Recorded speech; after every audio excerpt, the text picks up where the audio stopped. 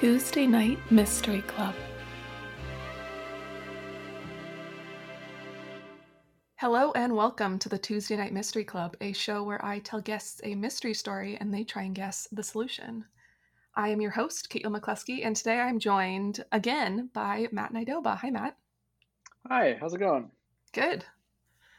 So you were on last August, sometime last summer, right? Sometime in the earlier blur of COVID, in the early stages of the smudge that's been the last 18 months or whatever. I got an email from someone, or not an email, but something talking about, I don't even know if it was an earlier episode, but it was something they brought up like a name, and last summer I would have been able to remember all the names or just generally about the books, and now there's been so many episodes that it's all melding together. You're a pro. You got years of experience now.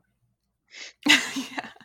Well, today's actually a exciting day because this is episode 50 officially. Oh my God, I'm 50. honored. I'm episode 50. I feel like that's important, and you chose me, which I feel like may be underwhelming as a pick, but I'll try to do my best. No, this is a good story. It's a Miss Marple, Agatha Christie. I was thinking to do a non-Agatha Christie, and then I was like, no, I gotta go back to the classics. I gotta go with the Queen of Crime. And another important milestone, I hit 10,000 downloads. Oh my God, this congrats. week. That's incredible. Yeah, thank you. I was pretty exciting to watch it tick up. BBC 10,000. You're on your way up. Yeah. It's a slow progress, but it is fun to watch. I just want, if you ever get interviewed by Matt Galloway, I want to know what he's like. That's my only request. Okay. I hope it can go that far. I'll keep going until something like that happens. Until you get to the current. That's the threshold. So, anything new with you, Matt, this week? I got a new toothbrush. That's pretty much the highlight of my life at the moment. Have you been able to sign up for the... Oh, no, you've already got two vaccines. You've had them for months. I got it in May, I think, in Niagara Falls. Yeah. The American side or the Canadian side? I went to the American side of Niagara Falls. I would not recommend. Pretty shady, but hey, they gave me free drugs, so I'll take it. For anyone, Matt works partly in the U.S., partly in Canada right now. Yeah. I do like a 50-50 split or something like that. Mm-hmm. Yeah, 50 in Buffalo and 50 I just moved back to Waterloo.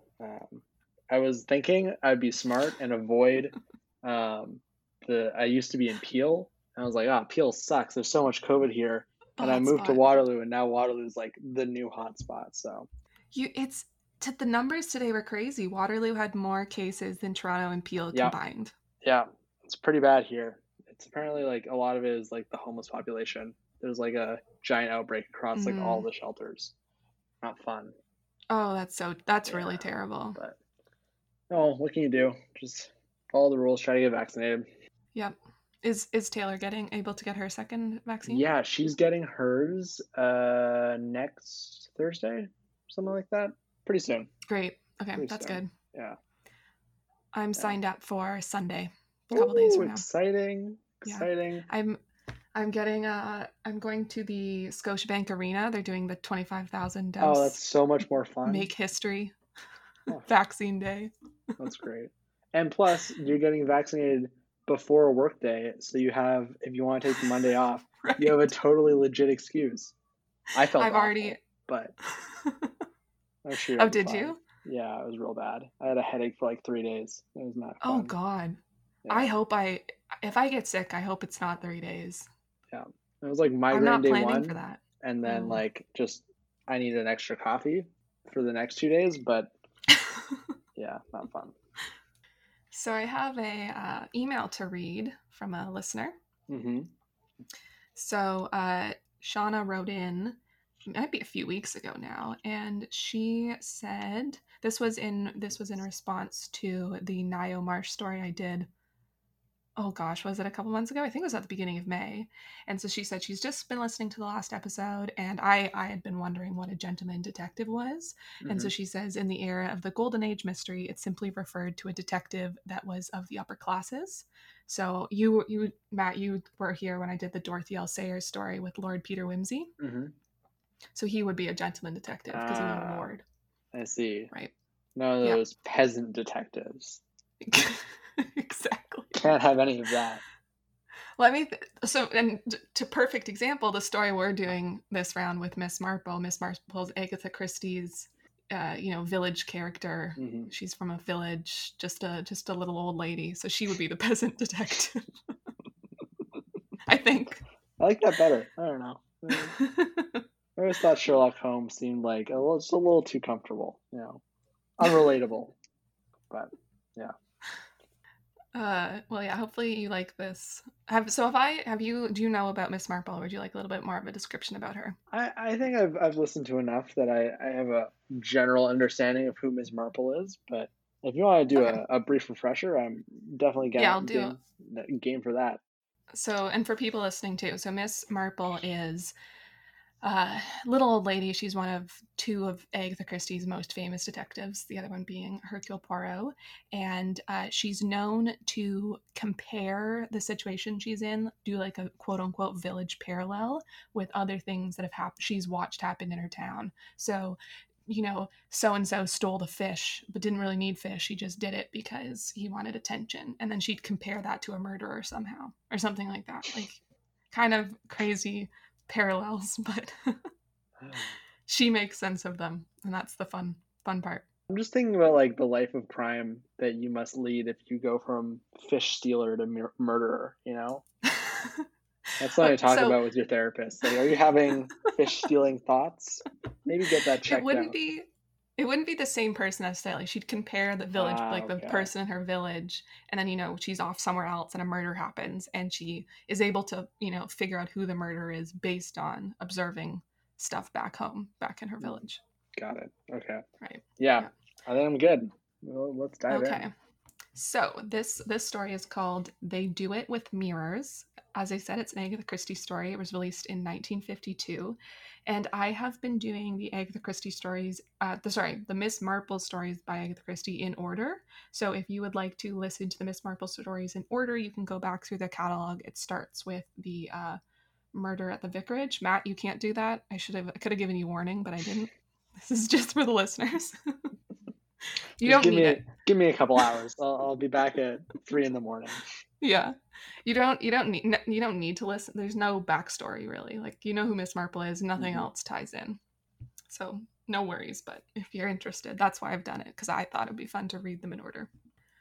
So, Miss Marple is with her friend, Mrs. Ruth Van Rydock, and Ruth and Miss Marple they went to school together in, like, let's say they're teens. They were at like a pensionnat, whatever, where like a finishing school for girls, maybe Hmm. type thing. So, where they would have gone after elementary or primary, and Ruth is really worried about her twin sister. So Ruth has a twin sister named Carrie Louise, Hmm. and she they're both American girls, but Carrie Louise is living in England and Ruth still lives in the US. So just as the way things go, because Ruth likes to visit England, she sees Miss Marple a lot more than Miss Marple sees Carrie Louise, because it's kind of that feeling of like you live close by, so you're always like, oh, we'll run into each other. Whereas if Got you it. go somewhere, you're like, I have to make a point to see them. Hmm. So Ruth had just visited her sister, and she's telling Miss Marple that something felt off. Like she can't pinpoint what's Hmm. wrong, but she felt like Carrie Louise maybe was in danger. Maybe not quite that far, but just there was something wrong, and she was worried about Carrie Louise and something happening to her. That's quite good. Yeah, no.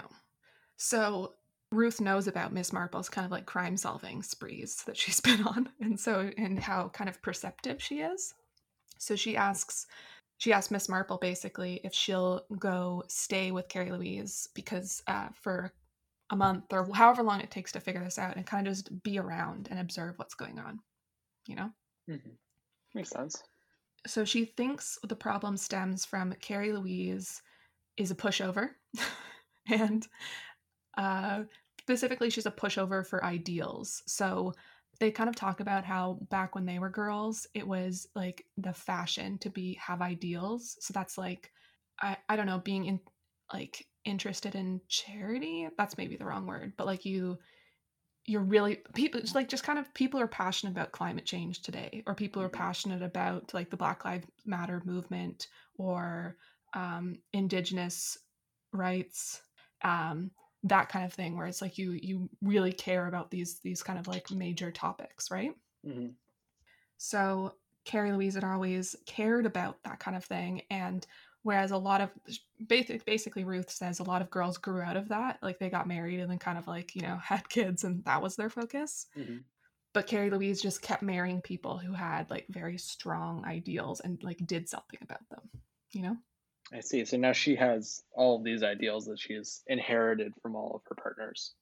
Kind of. She's also like they describe her as everyone loves her. She's a very nice, kind woman, and she does genuinely care. But she also, I think Ruth maybe doesn't understand it, and so she's coming from this perspective of like, why would you marry these people that just want to spend money on other people? Because that's kind of what they're doing. Like they're setting up institutions for at first was people that couldn't pay for an education, so they like would house young boys, and now it's I don't know like the right term for this, but they call it like juvenile. Oh, okay, sorry, the term they use is juvenile delinquents. Pretty sure that's not what you'd say nowadays, but that was the word in the 50s. I don't know, young I don't know. boys. Like, I feel like that's a term still. Like, don't they put you in like juvenile detention if you're like you commit a crime Yeah, when you're so young? I think juvenile detention center, but I don't know if you'd call anyone a delinquent. Maybe it's like the step before you get put in jail. You know. Yeah, yeah. That's kind of a house where exactly they have a bunch of psychiatrists, I think psychtherapists. I think I'm on Carrie's side this one. I feel like Ruth, like, oh God, who would just like be charitable? God, what a stupid thing to do. You know, be There's generous. definitely it's it's like the theme of the book is the people who think it's a good idea and the people that think it's a bad idea. Got it. Definitely, Got it. yeah. So that's what she's just basically there's this current of there's all of these boys who are basically in rehab of some sort, young boys in rehab or teenagers, and there's some worry that that atmosphere isn't good for Carrie Louise. Whether Ruth knows what she's talking about or not, she might just be attributing it to the boys, and it actually has nothing to do with them, and it's something else. And she's just, you know, Just like like your uncomfortable with it. Like, yeah, like there's stigma around it, and yeah, so she's no, that uncomfortable with makes the sense. stigma. Yeah, that's a good word. Okay. Um, so before Miss Marple heads home, she needs to find out some more facts from Ruth. So she kind of gets the lowdown on Carrie Louise. So Carrie Louise had married her first husband when she was younger. His name was Eric Goldbranson. Not super important. First husband, he died eventually because she has three. So, but what was important about the marriage is that they hadn't been able to have kids, so they ended up adopting a girl named Pippa. And they loved Pippa. She was beautiful, super energetic child. And then shortly after, maybe like 3 years or so, they were surprised with Carrie Louise became pregnant with another child. So Okay. Mildred was born. And Hmm. already you can see the difference in name, Pippa, Mildred. I'm Do you not think they feeling good liked one? about Pippa because Pippa isn't on the character list, which makes me feel like something bad is about to happen to Pippa. No, sorry. Yeah, don't. I'm gonna get to it in the next sentence. Okay. Oh, thank you, Matt. For anyone listening, Matt has the lovely character list that I provided him that Hmm. explains all the characters. If you too would like a character list, you can subscribe to the podcast Patreon, which is patreon.com/Tuesday Night Mystery Club. There will be a link in the description, and a character list will be published with each episode. Thank you. It's very stylish. I'm a big fan. So I'll get around to that. So Mildred's born, and basically they always treat Pippa better because they're super conscious that they don't want the adopted child to feel like they're an outsider, and so Mildred starts feeling like an outsider. Like they overdo it. So both Pippa and Mildred get married. Mildred's husband has died just a few years ago. They're pretty grown up now. Let's say she's in her 50s. And so she's come back to live with Carrie Louise in the main house. They call it Stony Gates. That's the name of the big it's a nice mansion. house. It's a big place. And then Pippa, she died in childbirth, so she's long gone. That's why she's not on the character list. I knew it. Can't have a fun name like Pippa. Have to be a Mildred. Right. Okay. R.I.P. Pippa. So unfortunately, Pippa dies in childbirth, but her daughter Gina survives, and she had married an Italian, and I guess the Italian didn't want to raise the kids, so Gina ends up being raised by Carrie Louise. Is that like a weird racial thing from the 50s? Like, I don't know if it was racial. Well, yeah, you're right. There's definitely some racial things going on about like, oh, he's Italian. But I think it was more that he was a man, and it's like, oh, a man doesn't raise a kid. Got it. Yeah. They have more important things to do. Exactly. Well, it was like, he was like, I have to remarry. Like, I can't. So she had started to raise Gina, and at this point, Carrie Louise had remarried. So the first husband had died. Her second husband had had 2 sons from a previous marriage. Second husband had this affair with a woman, Carrie Louise, because she said she could person, was like, oh, if you're in love with her, that's fine. Go off, be with her. Like, I can raise the kids, your kids, like when they're home from boarding school, they can stay here on holidays, yada yada yada. And so she ends up raising these 2 other kids that aren't hers. And the second husband ends up dying in a car crash. So he's gone. So those are Alex and Stephen Restorick. We'll get more into all of these characters after. We're just giving you the backstory on Carrie Louise. Okay. So then Carrie Louise finally come to her third husband, who she's currently married to. His name is Louis Sericold, and he's started his what they call constructive training of juvie kids, is how I've written it.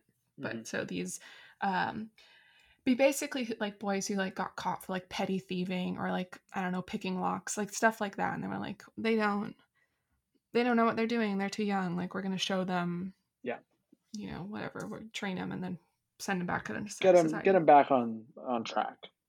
Yeah. So when Miss Marple arrives to Stony Gates, however many days or weeks later, she gets off the train at the train station, and there's a man waiting for her to bring her to Stony Gates.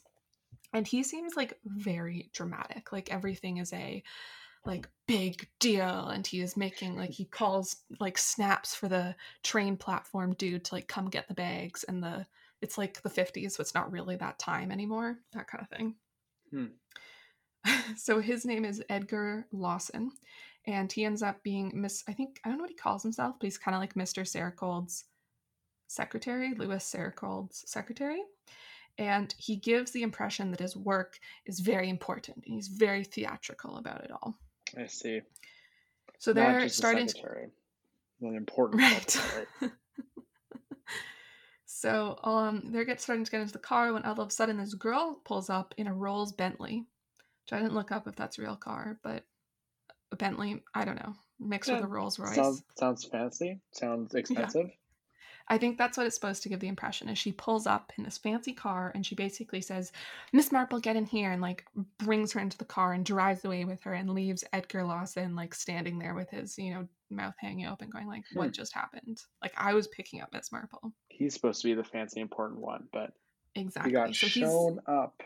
He does not look pleased. He's pretty upset. So this young woman ends up being Gina, and so she's super full of energy. She talks about how she's so excited she had been in America for the war years, and so now whenever it's 52, like it's pretty shortly after, she's back in England for a time, and she's so excited to be at the house and learning from all these young boys how to cosh people and pick locks. So that's her, brainwaves going on. That sounds pretty fun.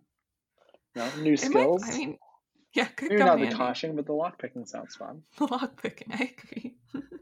Oh, and she seems to have an issue with Edgar. She doesn't like him. So I think they're butting heads a little bit, of neither of them like the other person, Edgar and Gina.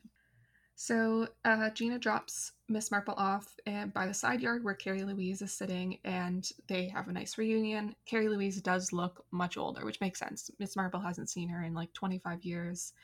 she has arthritis, is kind of moving around with a cane, kind of slow, but she still has like rosy cheeks, dimples, that kind of thing. Like she still looks the sweet kind of girl that she once was, just older.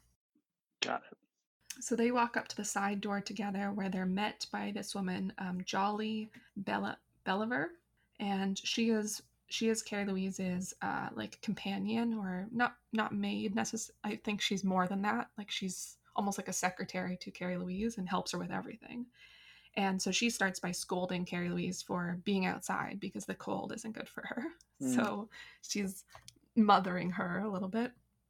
And they go into the sitting room and look out over the grounds. And they can see Gina's out there with a man. And so Carrie Louise is kind of talking about Gina and her husband, Walter Hudd. They call him Wally.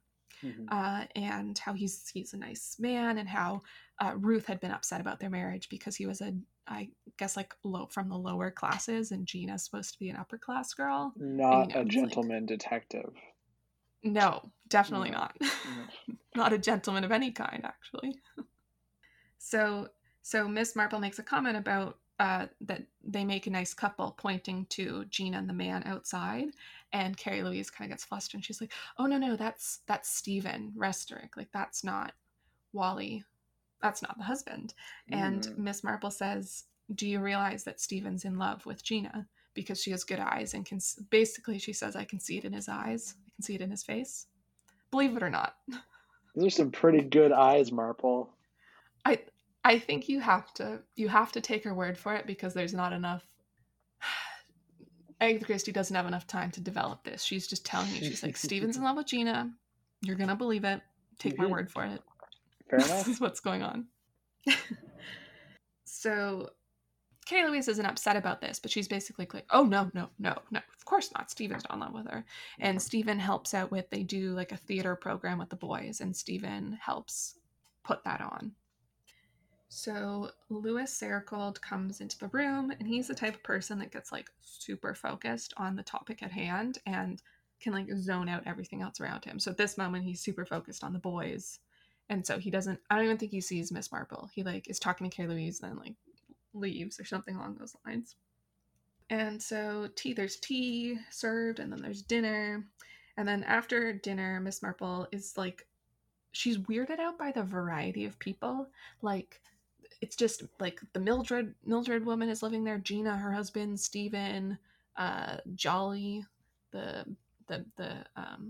companion, Carrie Louise is so proper, and then there's the doctors from the school that are at dinner as well. And so it's just this weird mix of people, all in different kinds of clothes and whatnot. And she's Miss Marple, it's very proper, so not off-putting, but this is, again, it's weird. And so after dinner, everyone goes off to do their own thing to different parts of the house, different parts of the room. And Edgar Lawson is kind of left out, or he's left with nothing to do. And so he starts kind of making a scene about being upset with Gina from earlier in the day, and basically saying that he's not wanted, he's not important, like no one needs him, like what's the point of being here, that kind of thing.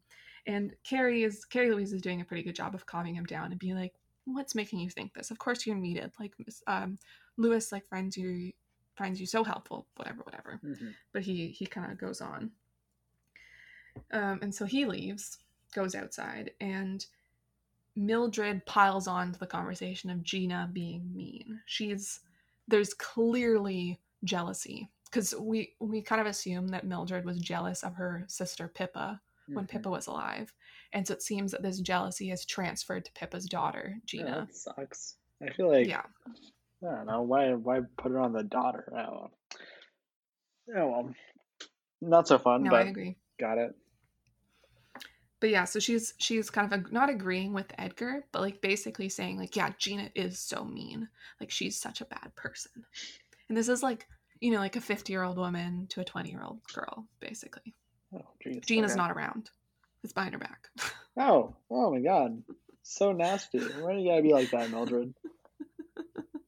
I agree. So that night, Miss Marple's lying in bed, and she's kind of thinking about everything that's going on. And she knows Stephen's in love with Gina, and she's kind of thinking maybe Gina's in love with Stephen. She can't tell there. And Wally, the husband, is clearly super unhappy. He doesn't want to be in England. So that's clear to her. And Mildred is jealous of Gina. Those are kind of like her points of what she's learned. But then she's going into how does this, like, these are all things going on and there's these currents, right? But how does it affect Carrie Louise? Like, what, she doesn't think she's figured out quite what Ruth maybe was feeling while she was here. And then she goes into that there's something off about Edgar. So she's like, is it Edgar that's the problem? But she goes from there to no, that's not it. There's something else. Like, Edgar's definitely weird. There's something, why is he so dramatic? But it's, there's something more, you know? So is there like a lot of money like that Carrie Louise has? Because it feels like there's a lot of people just kind of hanging around this old lady. Are they just waiting for her to die so they can like get whatever money she has? Is that the sort of vibe, or like is it It, just they have a big house and a lot of rooms to fill? well, that's so I feel like everything you said is kind of true. So she has a big house with lots of rooms. She does have a lot of money because she married, I think she was rich to begin with. Her first husband was super rich and he died and left her a lot of money.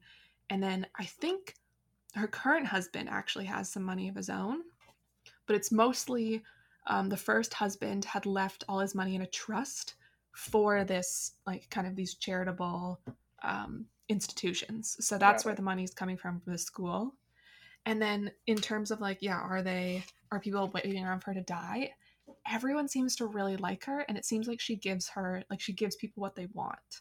Ah, got it. That's back to like the So I pushover sort of thing. kind of, I don't think people are waiting for her to die because they're kind of, I think they're happy the way they are. But will people inherit? Yes, and we will kind of get a little more into that I later guess on, you can I haven't imagine. even got to the crime yet, so I don't even know what I'm solving. I'm jumping the gun a little bit. Yeah, I won't ask any questions because there's definitely not enough info yet. We're still kind of like setting the scene. Got it.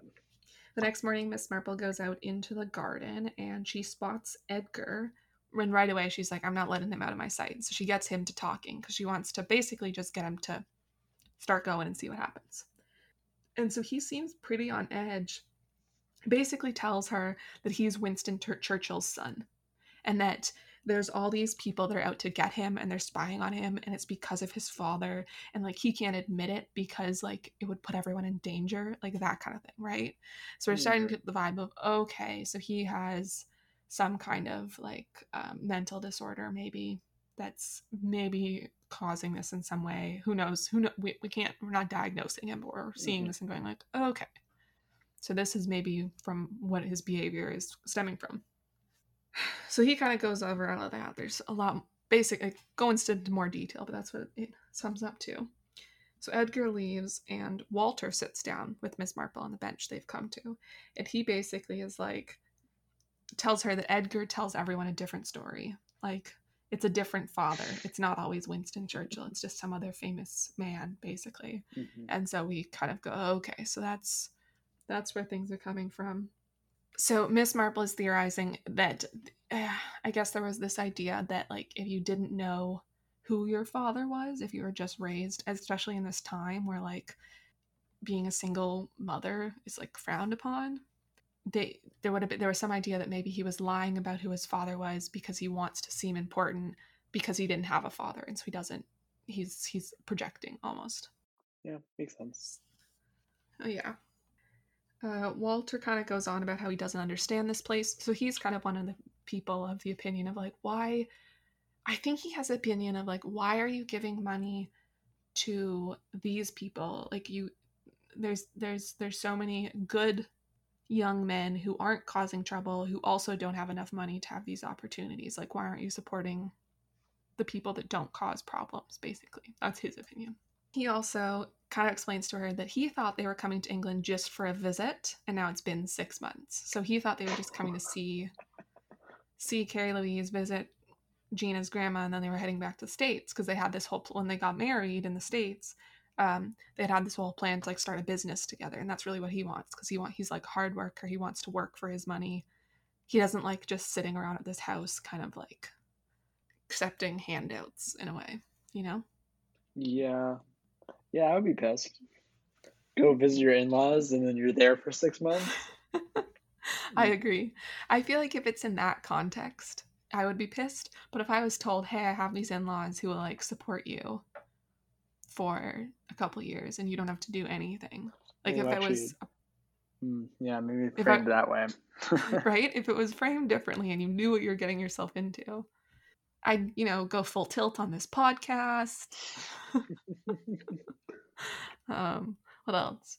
I don't know. I'd read so much more. Maybe I wouldn't. Who knows what I'd do? Maybe I'd just be boring. Yeah, I think I'd just be boring. I don't know. I think like you sort of had that opportunity with like COVID where like, oh, I've had all this time, I do so much stuff, and then what I do with all my time is like I watched videos about like camping for some reason. Yeah. Yeah. I guess the difference would be is that you'd have free time and be supported financially. Mm, yeah, that'd be But you're nice. right. You're right. Probably would just sit around and do the same things I always do. Anyways, you can see why Walter is not too pleased that it feels like tricked into being here. So he really appreciates talking to Miss Marple. He feels like she's an aunt he has back home. So he leaves, and then Mildred comes and sits down, and she starts by saying that Gina and Walter's marriage is a tragedy. That's her words. A tragedy. Oof, like not one of the romantic kind of tragedies. Like just No. Just basically saying it's down and out awful. Like, I can't oof. believe this happened. Like, who do they think they are? It's obviously going to end in divorce. So, you don't like Mildred, you know? Yeah, she seems pretty awful so far from the two things that we know about her. Yeah. So Miss Marple kind of probes her, and she wants to find out more. So she goes, "It must have been difficult. You must have had a difficult childhood." And Mildred takes the bait. She's like, "Oh, you want to hear about? I want to tell you. Like, I'm in. What do you want to know?" And she kind of goes on about how no one had understood her predicament. Like, Pippa was always put in front. Everyone loved Pippa. Pippa was so beautiful. No one cared about her, like that kind of thing. And so it's the idea of like Pippa's dead, right? Like, Mhm. and Mildred's still hanging on to all of this. Yeah, you're also like 50. Like maybe you just move on, you know? Yeah. She also kind of goes on about how this current house, like the mansion basically they're living in, is unkept, and that if she was in charge, if it was her house, she would do such a better job. Like, she would run it so much better. She'd find like proper servants, yada yada yada. Kind of what you and I are saying of like the grass is always greener. Like, you can always say you'll do better Hmm. things, but Hmm. will you? Probably not. Miss Marple then asks Mildred about Jolly, and so we find out that Jolly has been working there for like 30 years. She adores Carrie Louise. She's such a good comfort. But again, Mildred, like always, the Debbie Downer, has to see the negatives in it and like is like, but maybe she's like too accommodating. Like, she doesn't like let Mother do anything for herself, and that's like bad for Mother because she's not independent. Like, it's like, Hmm. okay, great, Always got to perfect, find the negative. Okay, yeah, Mildred. yeah. Debbie Downer here. Yeah. So shockingly, another person arrives. Lewis comes up, and he almost like, again, he's like that one track mind. So he sees Miss Marple.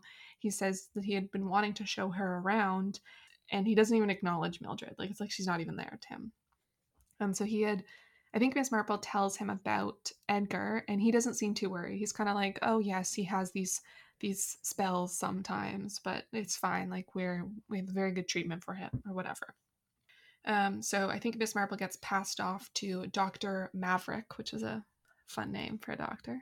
Oh my And god, he's the poor like doctor. head psychiatrist at the institution.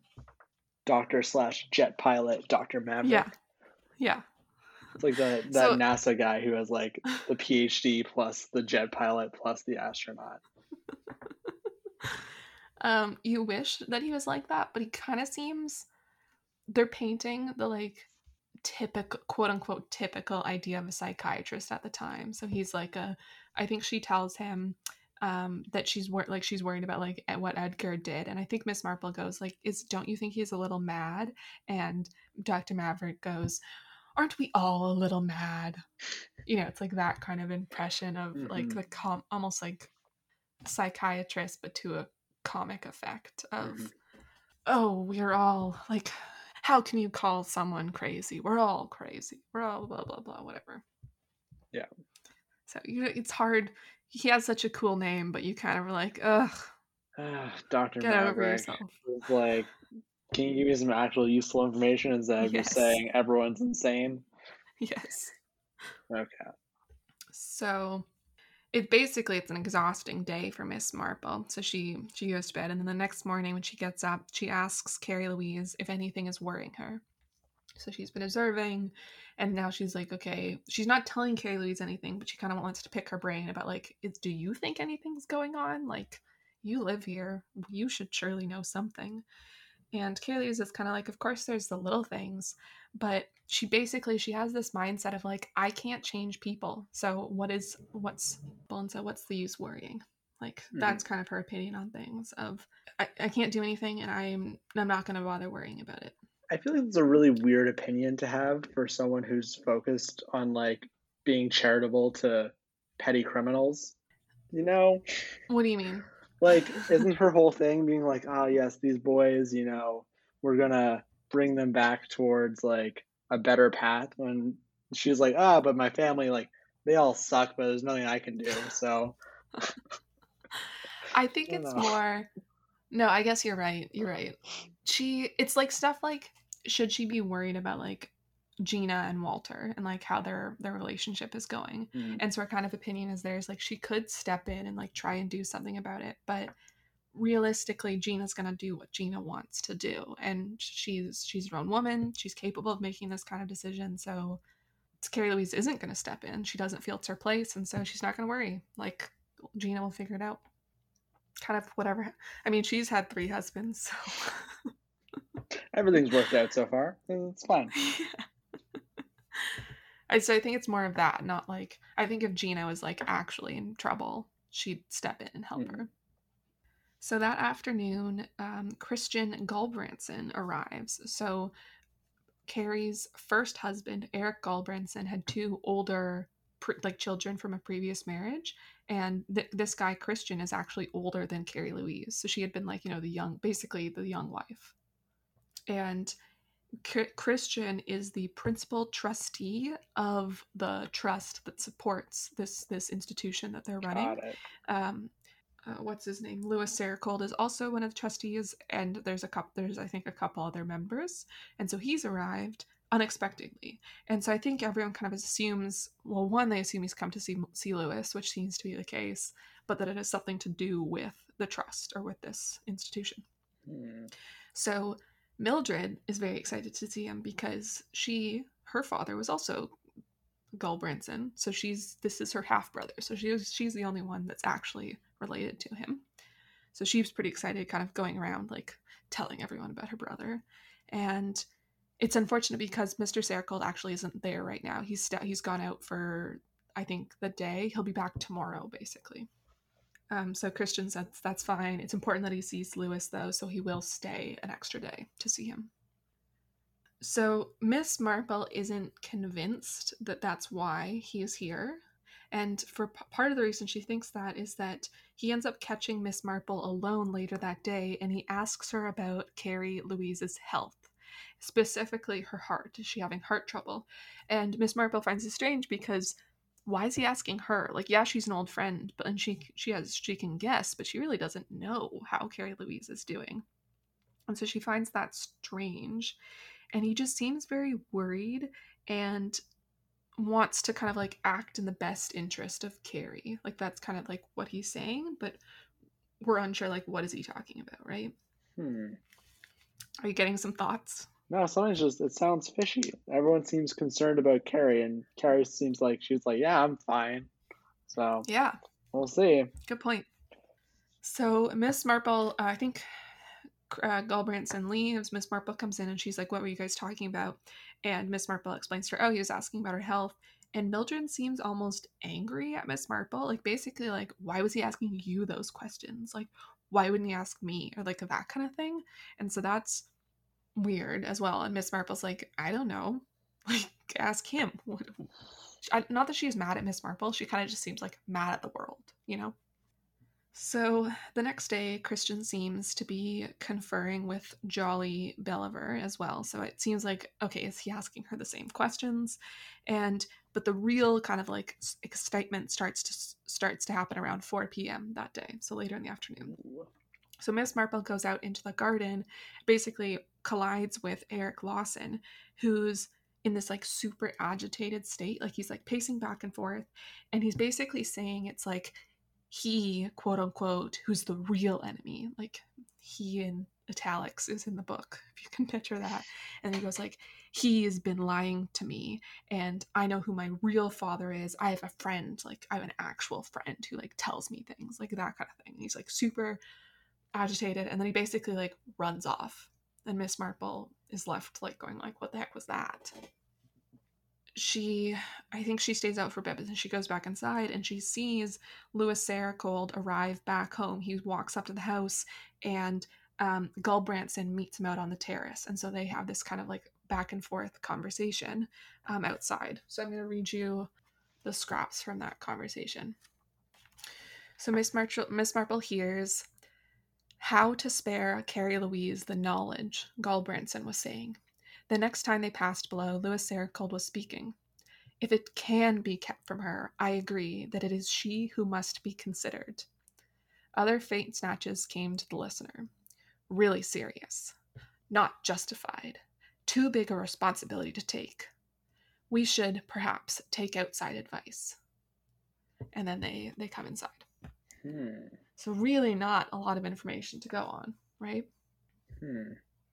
So I mean, like, my two thoughts are either A, the trust is out of money, right?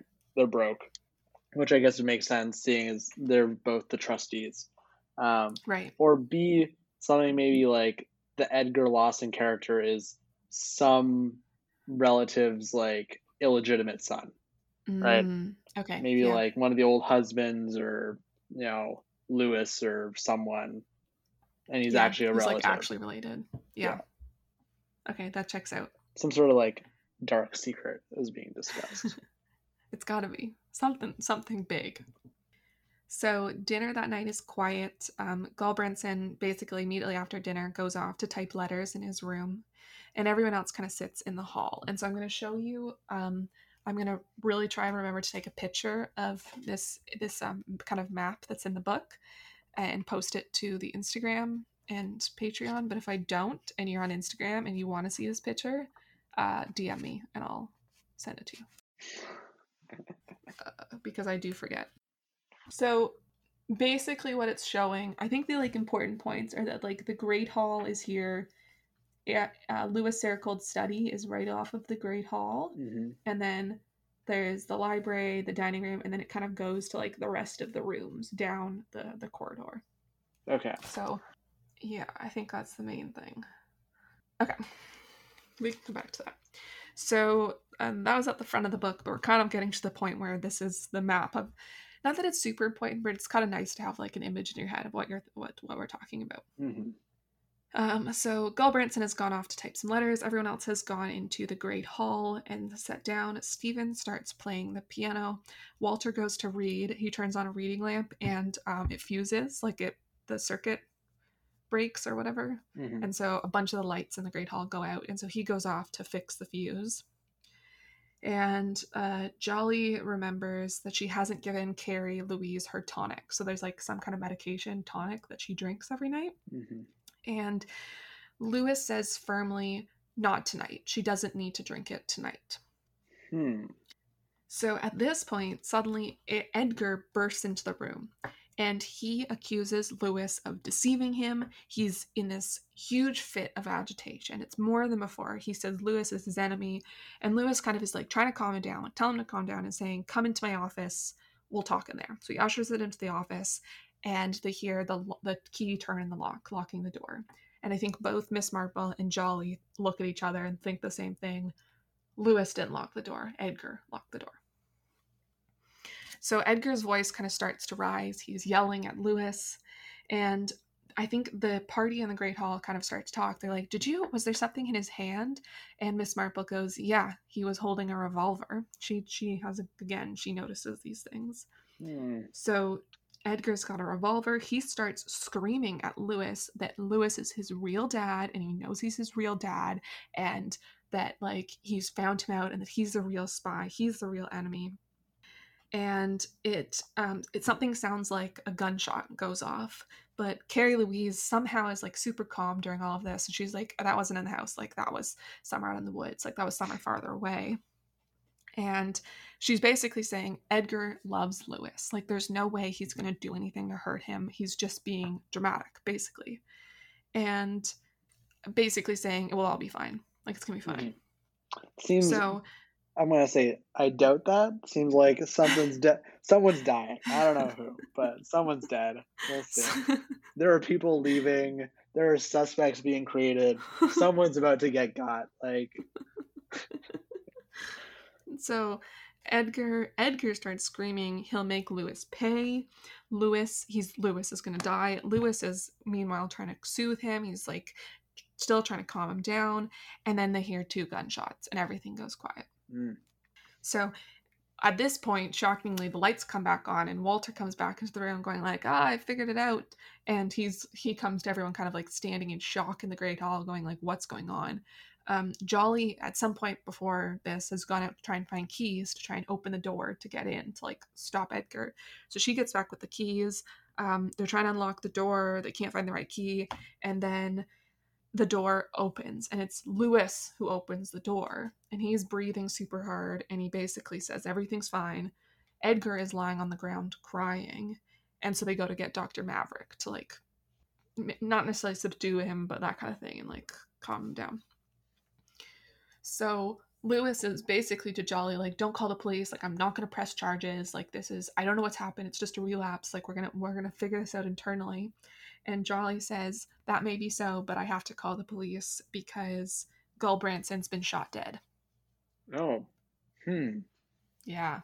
So you're right. Definitely something was going on in the mess of all that. You know, you showed me the clue map, the lights went out. Someone was dying. Okay, well, R.I.P. Mr. Gulbranson. Yes. Yeah. So definitely very exciting moment there.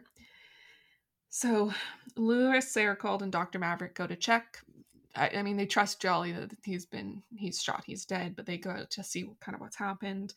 And Walter takes the gun from Edgar and is like, this is my gun. Where you took my gun? Like, what? So he's super pissed. And I think some people are trying to like hold him back as well from Edgar. And suddenly the door flies open. And who could it be? It's Alex Restorick, the other Restorick brother. And he comes in all jovial and happy, being like, you happy to see me? And basically comes into this room full of people, again, who are like in shock, basically. Now they know that someone's died. And so really bad timing that he's showed up, kind of thing. Someone explains to him what's gone on and he kind of gets filled in on the whole picture.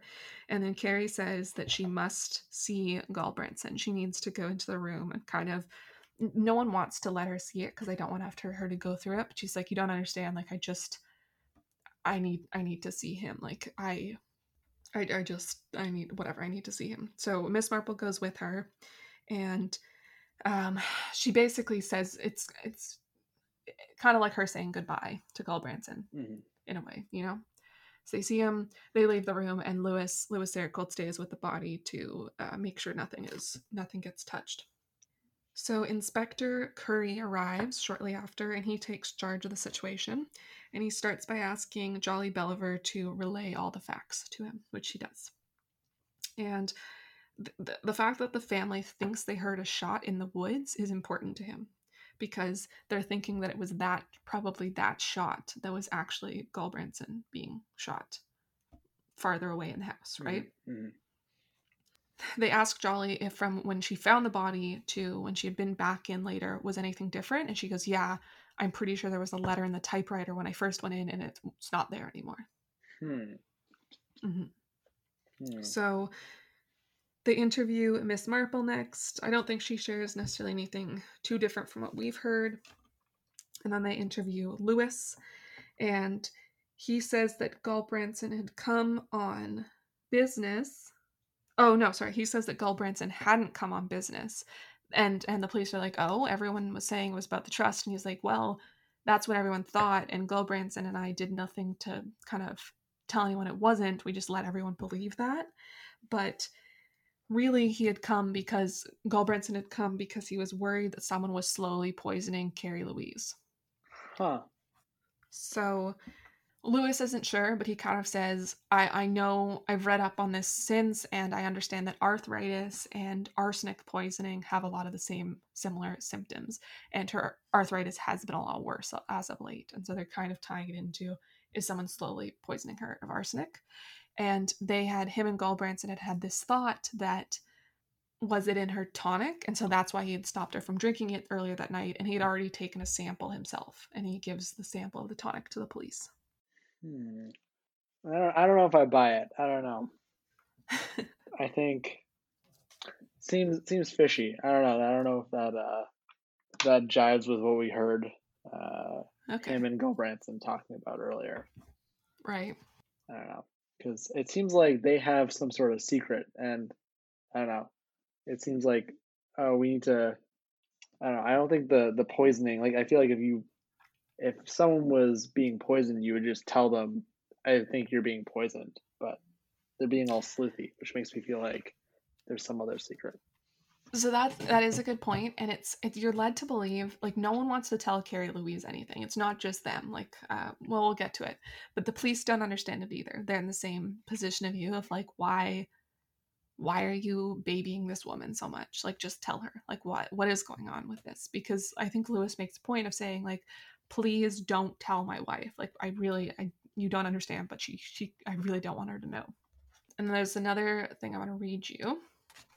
So Gulbranson tells them that he had taken the letter out of the typewriter. Right. Okay. So yeah, he was sure that Carrie Louise was going to want to see the body because he knows his wife, and he didn't want her to see the letter, so he'd taken it out and he hands it to them. So it said, "Dear Dr. Galbraith." So Dr. Galbraith is another member of the trust. He's not going to factor into the story, but this is who the letter was addressed to. "If it is at all possible, I beg that you will come to Stonygates as soon as you receive this. A crisis of extraordinary gravity has arisen, and I am at a loss how to deal with it. I know how deep your affection is for our dear Carrie Louise, and how grave your concern will be for anything that affects her. How much has she got to know? How much can we keep from her? Those are the questions that I find difficult to answer. Not to beat about the bush, but I have reason to believe that that sweet and innocent Lainey is being slowly poisoned. I first suspected this when... ... So again, they assume that's when he was shot. And so they take that and then they keep questioning him. They ask about Edgar, and Lewis is convinced that Edgar hadn't meant to hit him with the shots, and that he basically kind of saying he was just play acting. And this is kind of Carrie Louise's opinion as well, right? Of like, Edgar cared about Lewis so much. Like, he would never intentionally try and hurt him. He just like wanted attention. That's what they're saying. I think Lewis is being super fishy. I don't know. I think like this letter, no one else saw what was actually on the letter. Lewis just happens to have it. He has the vial, which we don't actually know if it was the tonic that he sampled. It seems like he could very easily be trying to like frame Jolly for this, right? Someone, yeah. Like, I'm especially thinking like, even if Gulbranson was typing that letter, if he came in, he could have just added the lines about the poisoning right at the end, afterwards. Yeah. But I don't know. We'll see. They do, just for clarity, they do take his vial, but they also take the bottle of tonic. And we get to it at some point, but they do contain arsenic. Oh. Okay, well, there goes my theory. We'll see. So Miss Marple comes down to breakfast the next morning. Gina is now kind of agitated. Like, she's maybe a little hyper this morning, I think, just from all the excitement. And Alex thinks they suspect him. He's the Restrick brother that had showed up kind of like right at the wrong moment. And so he feels that the police are like obviously suspecting him because he had taken longer to drive to the house than he should have. And he's like, because I got out of the car, because the atmosphere was perfect, like you don't understand. The fog was just right, and I'm putting on a play soon, and like it just was perfect. And I was thinking about how to recreate blah blah blah blah blah. Right? Yeah, he definitely didn't do it. We're fine. Alex is You're not in worried. the clear. No, Too he's obvious. fine. Yeah. So Mildred then comes into the breakfast room and she's completely decked out in black, like very clearly in mourning. And she seems super sad, but it also kind of feels like acting. Like she's being super sad and kind of being like, oh, you're not wearing black? Like, really? You couldn't even like find a black tie to wear? It's my half brother. Nom, nom, nom, nom, nom. Hard for me to feel sympathetic for her, you can tell. Yeah. Everyone still hates Mildred. So Miss Marple goes in. She goes in to be interviewed, and it's Lewis, I think, in the room, and he explains the poisoning to Miss Marple about what's going on, and he basically asks her to watch out for Carrie Louise. And so she explains Ruth's opinion that Ruth had this feeling, and Lewis says that's okay. Yeah, so Ruth, like Gulbranson, had this feeling, and so did Ruth. So there must have been something going on. Lewis then explains the will to Miss Marple, and basically, kind of what you kind of touched on this earlier. You were ahead of your time. Everyone gains from the will. So, I think Lewis has already been granted. Carrie Louise has already like given away her money to Lewis, like kind of for the trust. Mm-hmm. And so I think he might be the only one who isn't going to gain because he already is. But otherwise, everyone gets some part of Carrie Louise's money on her death. The Restricts, Gina, Mildred, Jolly. Is there anyone else? Like, everyone's going to gain. And then I think he also just says that Edgar's just odd. I don't know where I was going with that. That's all I wrote. But I guess, he's bringing up motive for who could poison her. So he's saying that everyone benefits from the will, and then Edgar's just like kind of odd. So it's like possible that he did it. But also he hasn't been here that long. So if this poisoning's been going on for months, like he's only been there for like a month, say. They seem like very devoted to Edgar for someone who's only been there for a month. Yeah, but he also like he gets these fascinations on like his quote unquote cases, like these boys, and so he'll try and find them work positions in different parts of the country with he has friends and contacts, and this Edgar just happens the position he found from quote unquote is his own secretary. Got it. So the police come in and Lewis leaves, and so they've actually heard from other police in the country about Miss Marple, because again, this isn't her first murder case. So they explained to her that kind of like it'd be good to like if she hears anything, they'd like to hear it. Like it'd be good to have kind of like basically ears on the ground, feet on the ground. That's what they call it. And she says that she would normally suspect the husband, but that like she's genuinely sure that Lewis actually really cares about his wife, and Lewis is definitely like she's like there's no way Lewis is trying to kill Carrie Louise. So the suspects they bring up are Walter, Alex, and Jolly, who had all left. Walter and Jolly had left the room, and Alex had arrived late. So those are kind of like the clear suspects. But then they go into that everyone was so distracted while in the Great Hall, where they were kind of listening to this showdown go off between Edgar and Lewis, that anyone could have snuck out a window. Because again, the lights were all off in the Great Hall. And everyone kind of says this throughout the interviews of, would you have noticed if anyone left? And they're like, no, I didn't. I wasn't watching anyone. So kind of saying it could kind of be anybody. And then Miss Marple points out to the police that the doctors think it's weird that Edgar relapsed right then, like that he had been doing so well, and then all of a sudden he relapsed. And Miss Marple's kind of saying, could it be contrived? And she kind of explains the idea of like what Edgar had said about, I have a real friend now, to do with like my real friend told me who my father is, like that kind of thing. And so they make a note of that to try and get to the bottom of that, of what Edgar was saying. So next they interview Dr. Maverick, and he shares the opinion that if Edgar had wanted to hit Lewis, like shoot him, he was standing a couple feet away, like he wouldn't have missed. And so he's affirmed, like he's reaffirming the view that he missed on purpose. And then Walter Hudd comes in, and he's pretty brash. I think it's supposed to be like the American behavior. And so he says he last saw his gun about 2 to 3 days ago. It was in a drawer in his room. And he's basically like, the people here are so weird. Like, anyone could have been in my room. How am I supposed to keep track of my stuff with all these people around? Like that kind of, Classic behavior. American. How am I supposed to keep track of my gun? Unimportant. It was somewhere. I left it somewhere. I have more important things to do. Yeah, there you go. So Alex comes in next, and he immediately starts explaining like what took him so long to get there, because he's like sure the police suspect him. So again, he's like, it's the atmosphere was just perfect for this new play I'm putting on.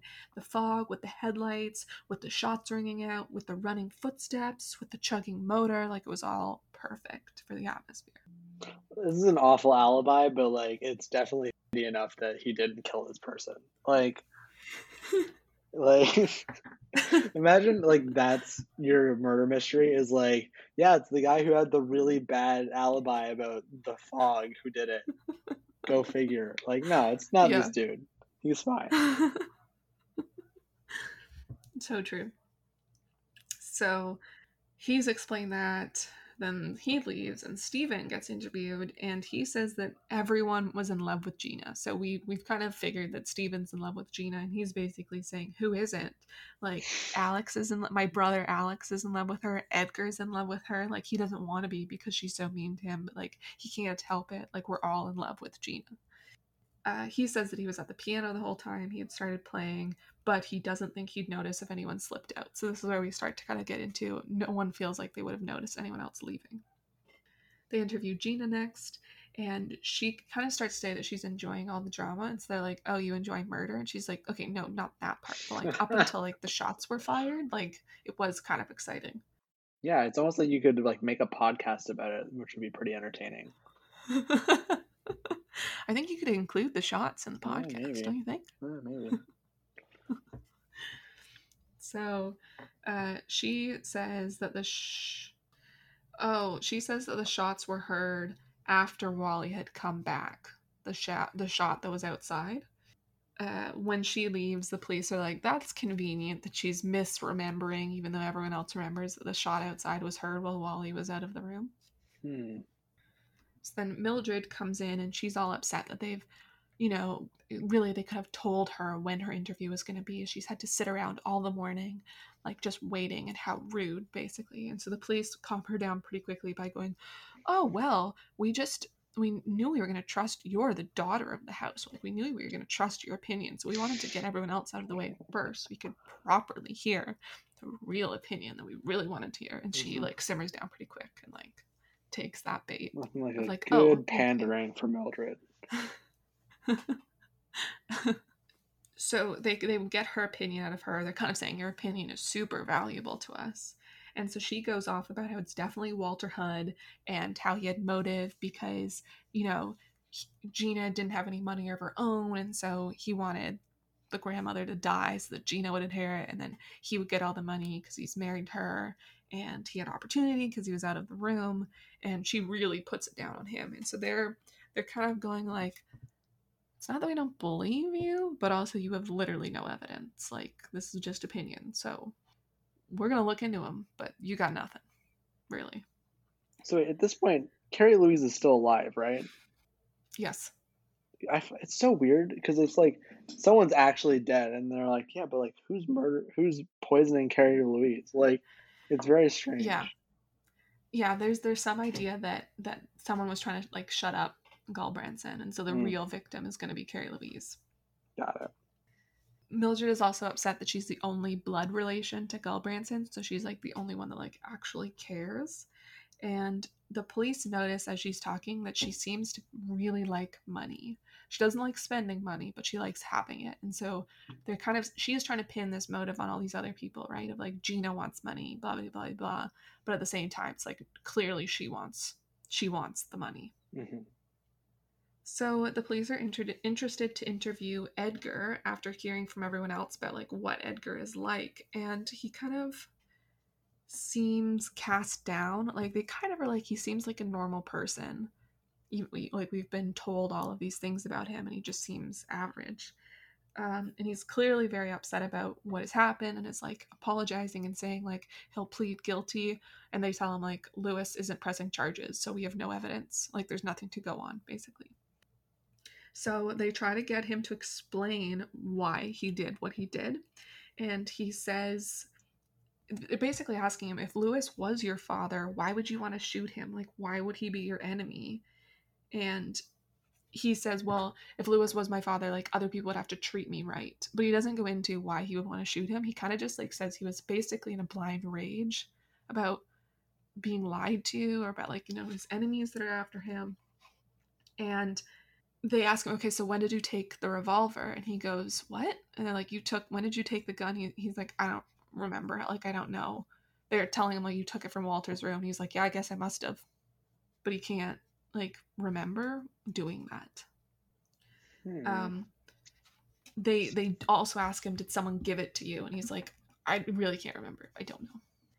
So they go out to kind of like reconstruct the scene. So there's both the police are standing in the Great Hall and kind of like figuring out what was going on. And they kind of agree that Gina, Stephen, or Mildred easily could have left. And then they're still looking around more, and they find the pistol in the piano bench. So this is the pistol that they think was used to shoot Gulbranson, because there was 2 separate guns, right? And it was Stephen who was playing the piano, right? So I think one of the police says, oh, so it was Stephen, and Inspector Curry goes, that's awfully convenient that it was found in the piano bench. Mm-hmm. So they're not feeling too confident that it really would be Stephen that did it. So Miss Marple goes up to see Carrie Louise. She's been in bed all morning again because people are fussing over her, and she kind of is saying like, I feel fine. Like, when you get to be my age, like, you kind of are able to confront death, because she's basically saying it's like the inevitable, like it's coming for all of us.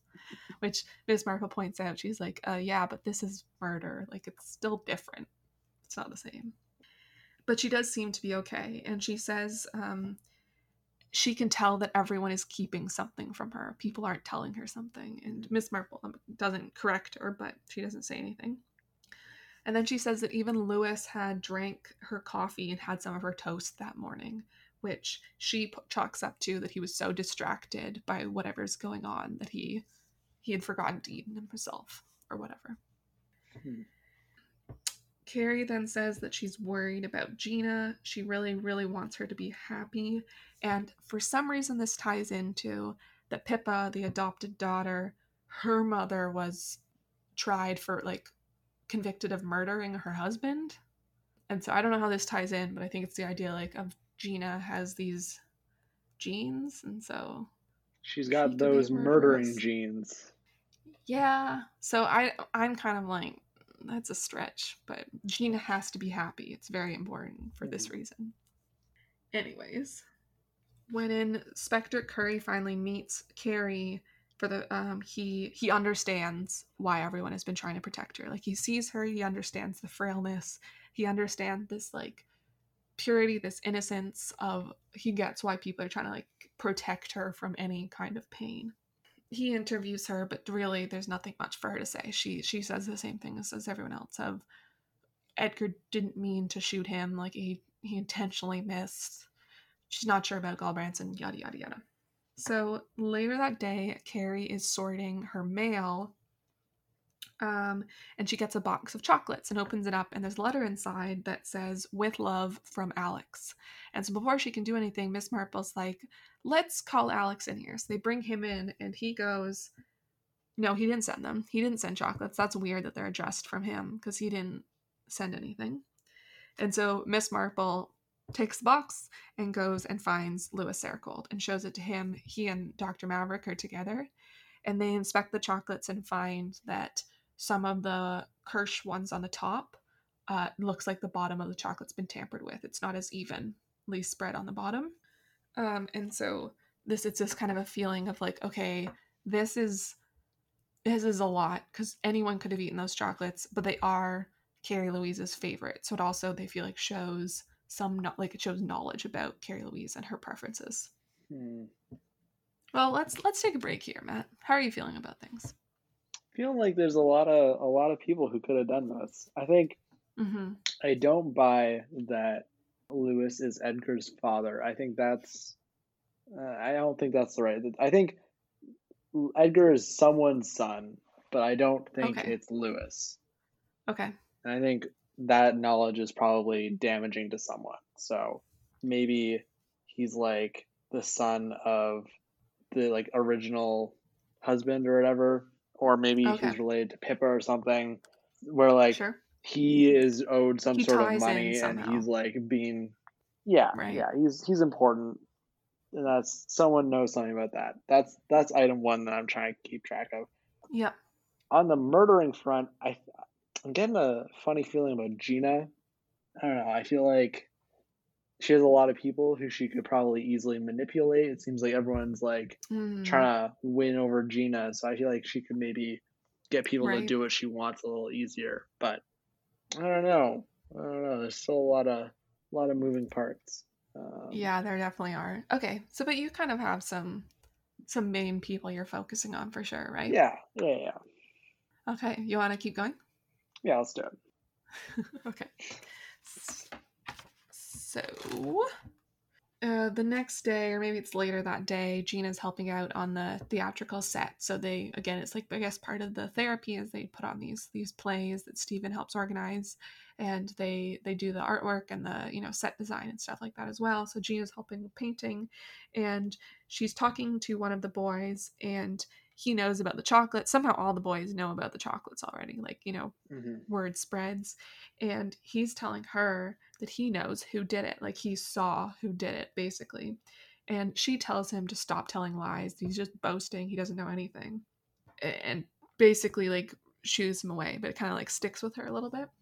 And then Steven comes up to her and basically tells Gina, I know you and Wally, like your marriage isn't gonna last, like why are you stringing him along still, like you should end his misery. Which is like, oh gosh, wow. Ugh.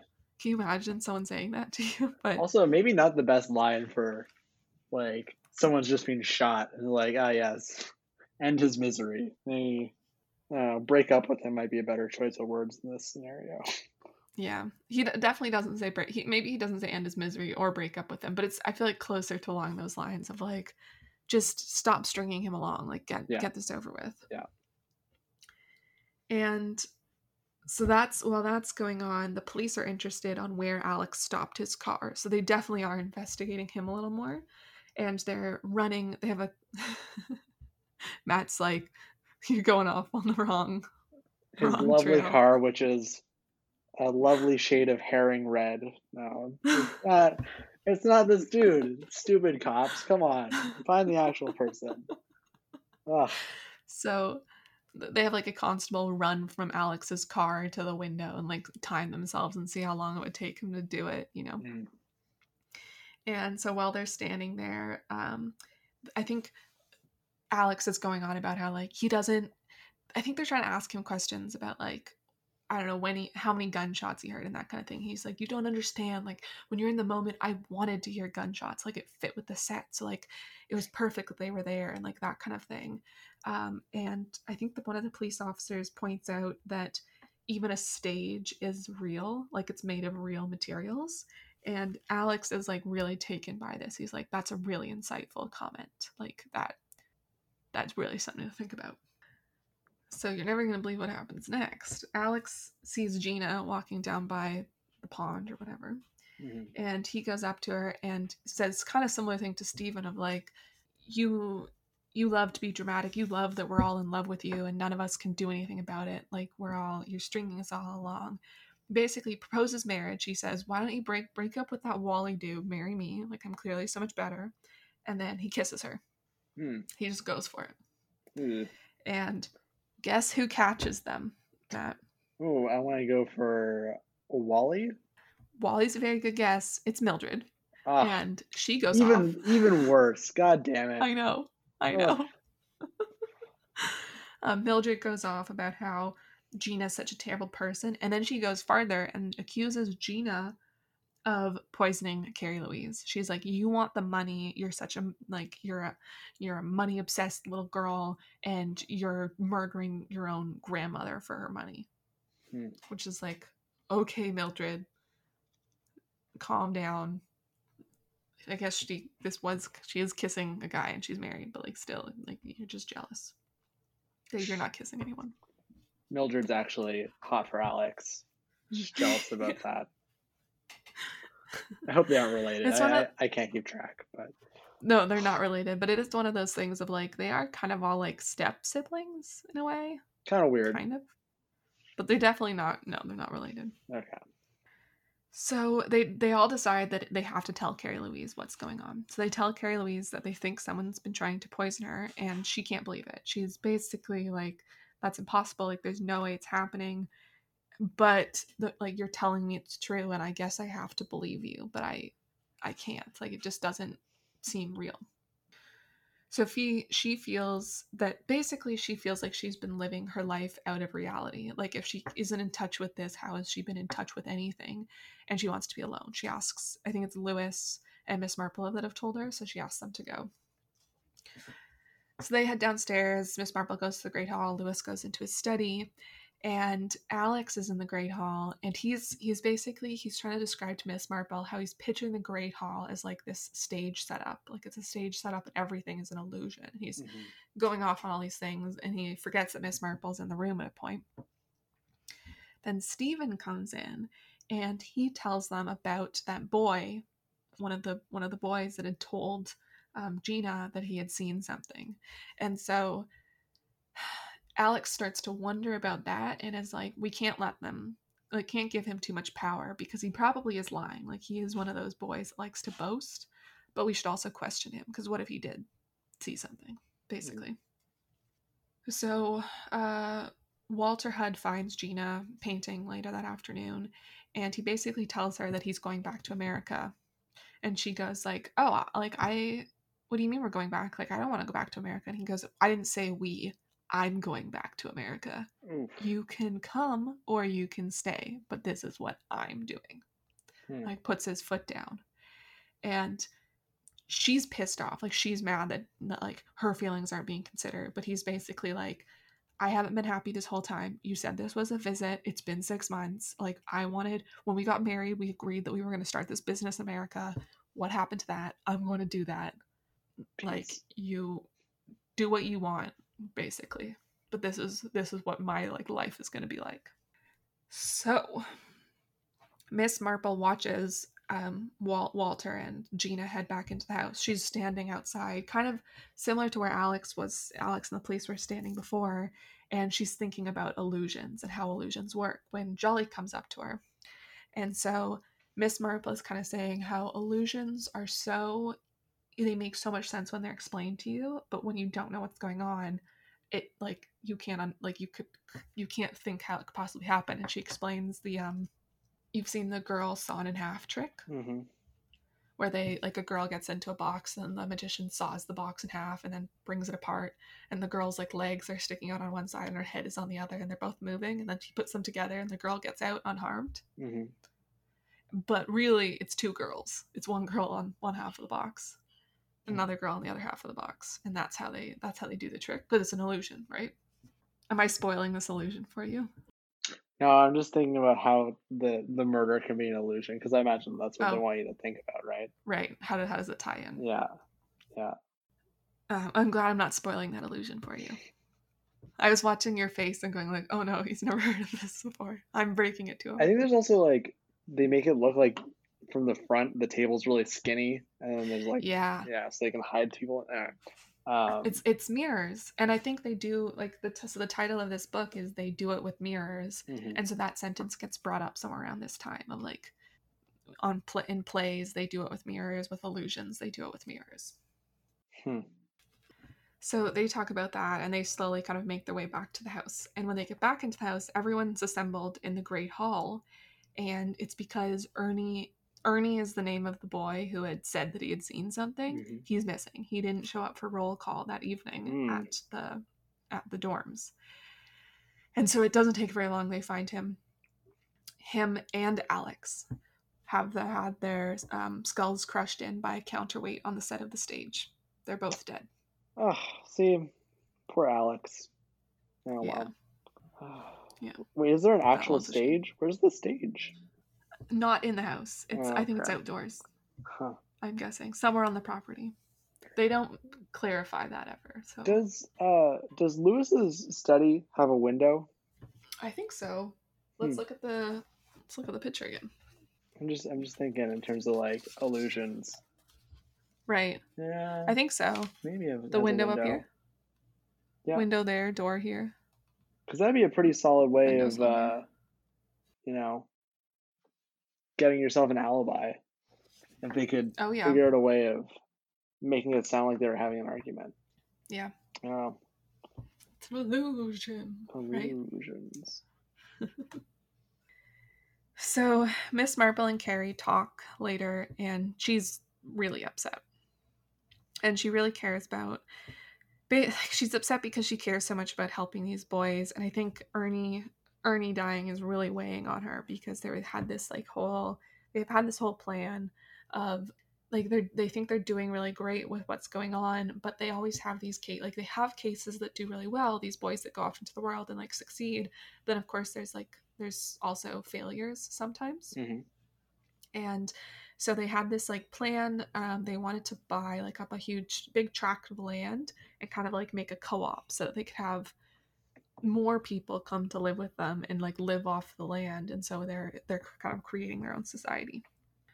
So then she also has Miss Marple sees on her desk, she has a pair of nice looking nail scissors. And she asks, Miss Marple asks about them, and she says, "Oh, Alex had just given me them to try out. He had got me to try them this morning, and he had taken away the nail clippings."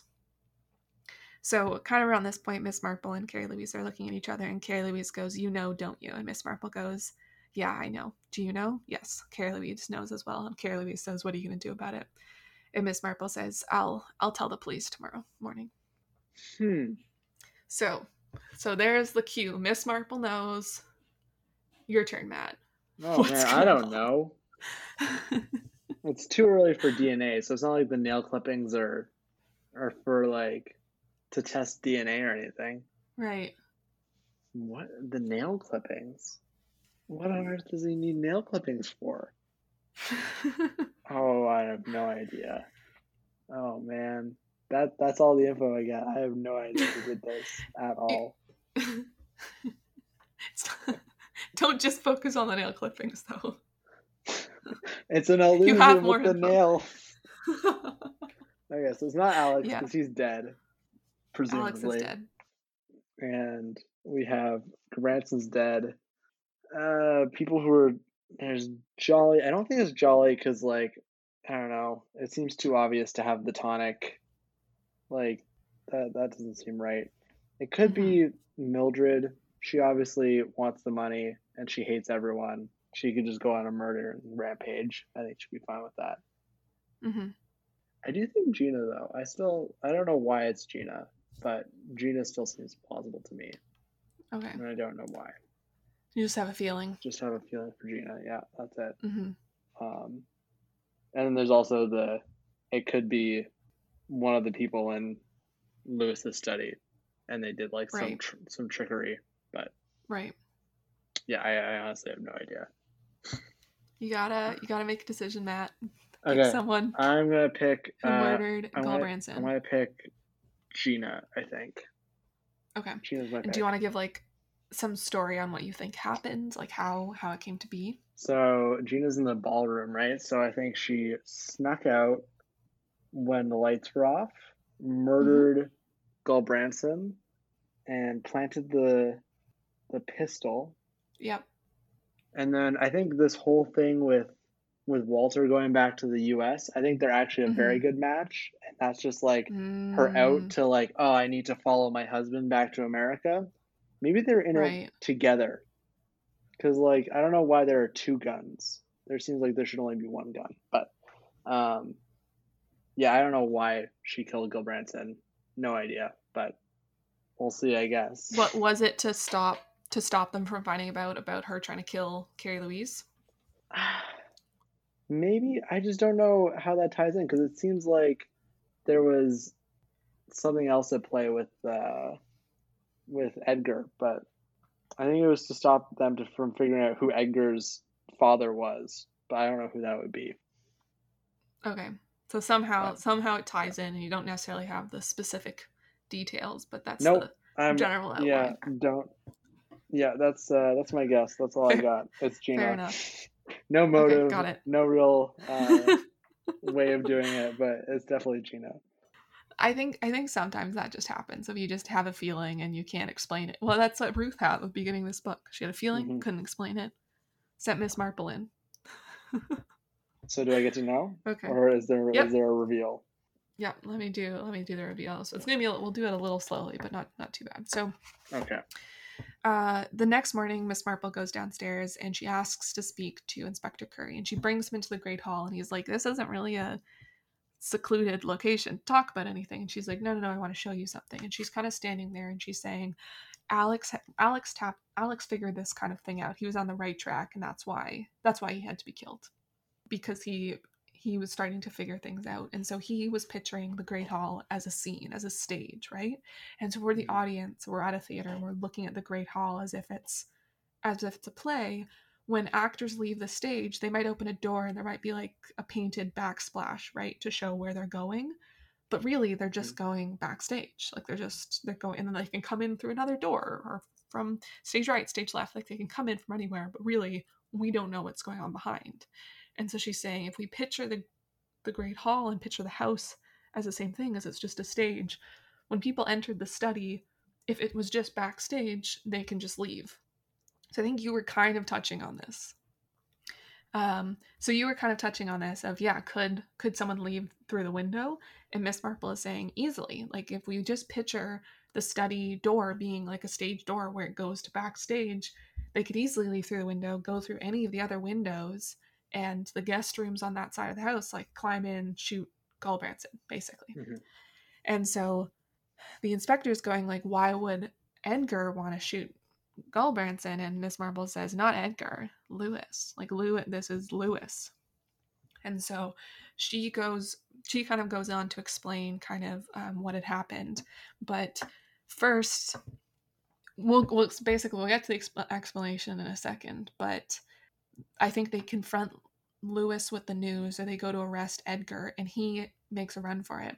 He jumps into an old rotting boat in the pond, which immediately he's like, I don't know what he's doing, trying to paddle away. It starts to sink. Lewis runs out after him to save him as he's like he can't swim. They both get caught in the reeds and they both drown. Oh. Yeah. Yikes. So we're not getting their side of the story, basically. But Miss Marple goes on to kind of explain it to everybody as Lewis had been embezzling money out of the trust. And so he's one of the trustees. Gull Branson was the principal trustee. I think, again, like you touched on like all the main points, I think, at one point or another, but just tying them together, always the tough part. Yeah, that's it. So Lewis had been, again, he'd been embezzling money. Gull Branson had caught wind of it, and so that's why his like sudden visit back was to talk about this. And so Lewis had some idea that Gull Branson knew. He might have like hinted at it at their last visit, and so that's why he had gotten in Edgar to come in. Again, as you're saying, like why Edgar kind of come in suddenly like a month ago, and it's because Lewis was planning for Gull Branson to come back. He needed a partner in crime, basically. And so they were as in Miss on it Marple together. yeah. As Miss Marple had pointed Did out they earlier. did they like record their argument or something and then go and murder him together? Edgar, who actually ends up not being Edgar, that's Edgar Lawson was a real person who did have these like father issues, basically, but he's not. Mm-hmm. He's kind of an actor. Like that's why everything was so dramatic. So Edgar was putting on two voices, and so that's where Miss Marple is saying it's like the illusion of the girl sawn in half, where you think it's one girl but it's actually two. In this case, you thought it was two people, but it was actually only one. It was just Edgar, right? So when he shoots the gun, of course he misses Lewis because Lewis isn't there. He's just shooting at an empty wall. And when Lewis comes and opens the door and he's out of breath, it's because he's been running, because he just ran and shot Gull Branson and ran back. outside. And so even when Alex said that he heard footsteps when he was standing at his car, probably Lewis's footsteps running to the window. Yeah, I mean, So I was close. I mean, I completely picked the wrong person, but I was almost there. I don't know. I Ugh, think that, yeah, I could shucks. have. This is the thing. I did cut out some detail because I was reading and going like, this is going to be so obvious. Of course, it's not. I don't know what I'm thinking, but I thought when I was just like the little things about like how they wanted to put it like buy a tract of land and like build a co-op, like that kind of thing. Lewis didn't have the money to be able to do that, and so that's why he was embezzling money, was that he could set up this co-op. And that's why it kind of ties into this would not have come off clearly. It didn't even come off clearly in the book, but the fact that Carrie Louise, they like, she's like saying how she doesn't believe it and how can she believe it, and like they're telling her this, but it kind of affects her whole reality. She was right. No one was trying to poison her. Lewis just realized he had to come up with some reason why Gulbranson would be there, and he had planned it all in advance. So no one was poisoning her. There was no arsenic in the medication, and that's why Alex had taken those nail clippings. And this is like, you did not need to know this, but you can test for if there's been arsenic in the bloodstream. I guess from the fingernails, maybe something like that. Yeah, it makes sense. So Alex had tracked this and gone, I don't think Carrie Louise is being poisoned. I'll get her fingernail clippings to prove it, and then it will just show that clearly, like, Lewis put the poison in the tonic to make it look like someone was poisoning Carrie Louise. Which is, again, when Miss Marple says at the beginning, there's no way Lewis would poison his wife. She's right. He wouldn't. He did care for her deeply, but he would fake it, apparently. Man, I should have trusted my gut. I thought Lewis was fishy at the start. I was like, that tonic seems doctored. He's the one with the note. Oh well. That was a really good point. Yeah, but catching with the note, and you said that last line could have been written afterwards. That's exactly what happened. He typed the last line to make it look like Gulbranson was worried about Carrie being poisoned. You're dead on there. Oh well. I wonder why he was worried about her heart. So that's a good question. That ties into again, I know you were saying before that like how can possibly no one want to tell Carrie Louise anything? Gulbranson also like they were worried that she would take it so badly because basically Gulbranson knew that Lewis was embezzling money. Him and Lewis talked about how they were embezzling. Like, he was like, I know you're embezzling money, and Lewis was like, okay, you've caught me. Basically saying like, I know we like clearly I'll have to like like go through the trial, but like we need to do everything possible to spare Carrie Louise. Like I don't want her to worry about it. And Gulbranson was like, of course we don't want Carrie Louise to worry about it. And so that's why they were like maybe gonna ask like an outside opinion to be like, do we tell her? Do we not tell her? How much do we tell her? Like what should we do? Yep. Oh well. So Gina is innocent. Oh well. Gina's innocent, and she does end up realizing that Walter is really the man she loves. She does want to go back to the States with him, and she does. They go together to start their life together. Believe it or not. Oh well. That sounds nice. Also, start a nice little business in the States. Right, yeah. The land of the free. Mildred also gets happier for some reason, and her and Carrie Louise live together happily ever after. Yeah, because Gina's gone. Yeah, probably because Gina's gone. Finally, the only child. Yeah, honestly. Yeah. So have I answered all the questions? Are there more loose ends? I think so. I think that's all the loose ends. Yeah. I hope so. Was there two guns or is there only one gun? Because like you're right. So no, there was two guns. Okay. So if you're right, if we had known that it was Lewis and Edgar that were the people doing it, then maybe it could have been one gun because Edgar would have fired into the wall and Lewis would have run to shoot Gulbranson. But I think it was actually two guns because it was just easier for Edgar to have a gun and Lewis to have a gun to go actually murder Gulbranson. Did Lewis like hide it in the great room before going back into the study? I'm gonna guess he hid it later that night. Got it. Because the police discovered it the next day, so he did have some time to do that. they don't get into that too much about when did he, but it could have been, who knows, like 4 a.m. Makes sense. I'm disappointed in myself. I should have seen that one. Oh well. You were close. You're definitely very close. I think if you had read the book, Oh. you would have got it. Hmm. Because it would have, there's probably the information's laid out better than I can do. Oh well. Oh well. Next time. Yeah, thanks for coming back on, Matt. This was fun. It was fun. Thanks for having me. It was yeah, great storytelling, lots of fun. And if you aren't subscribed, check out the Patreon.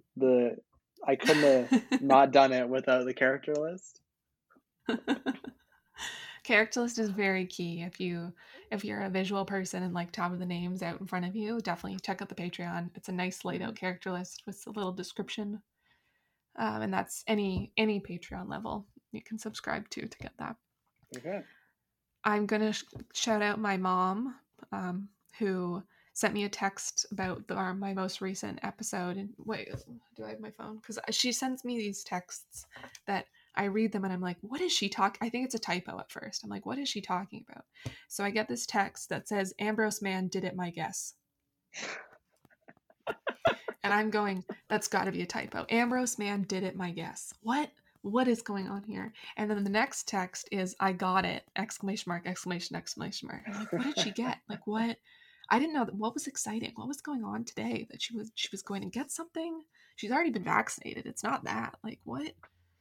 And then I called her, and it was the podcast. She'd guessed the right person for the podcast. Oh, I love it. That's so cute. That's great.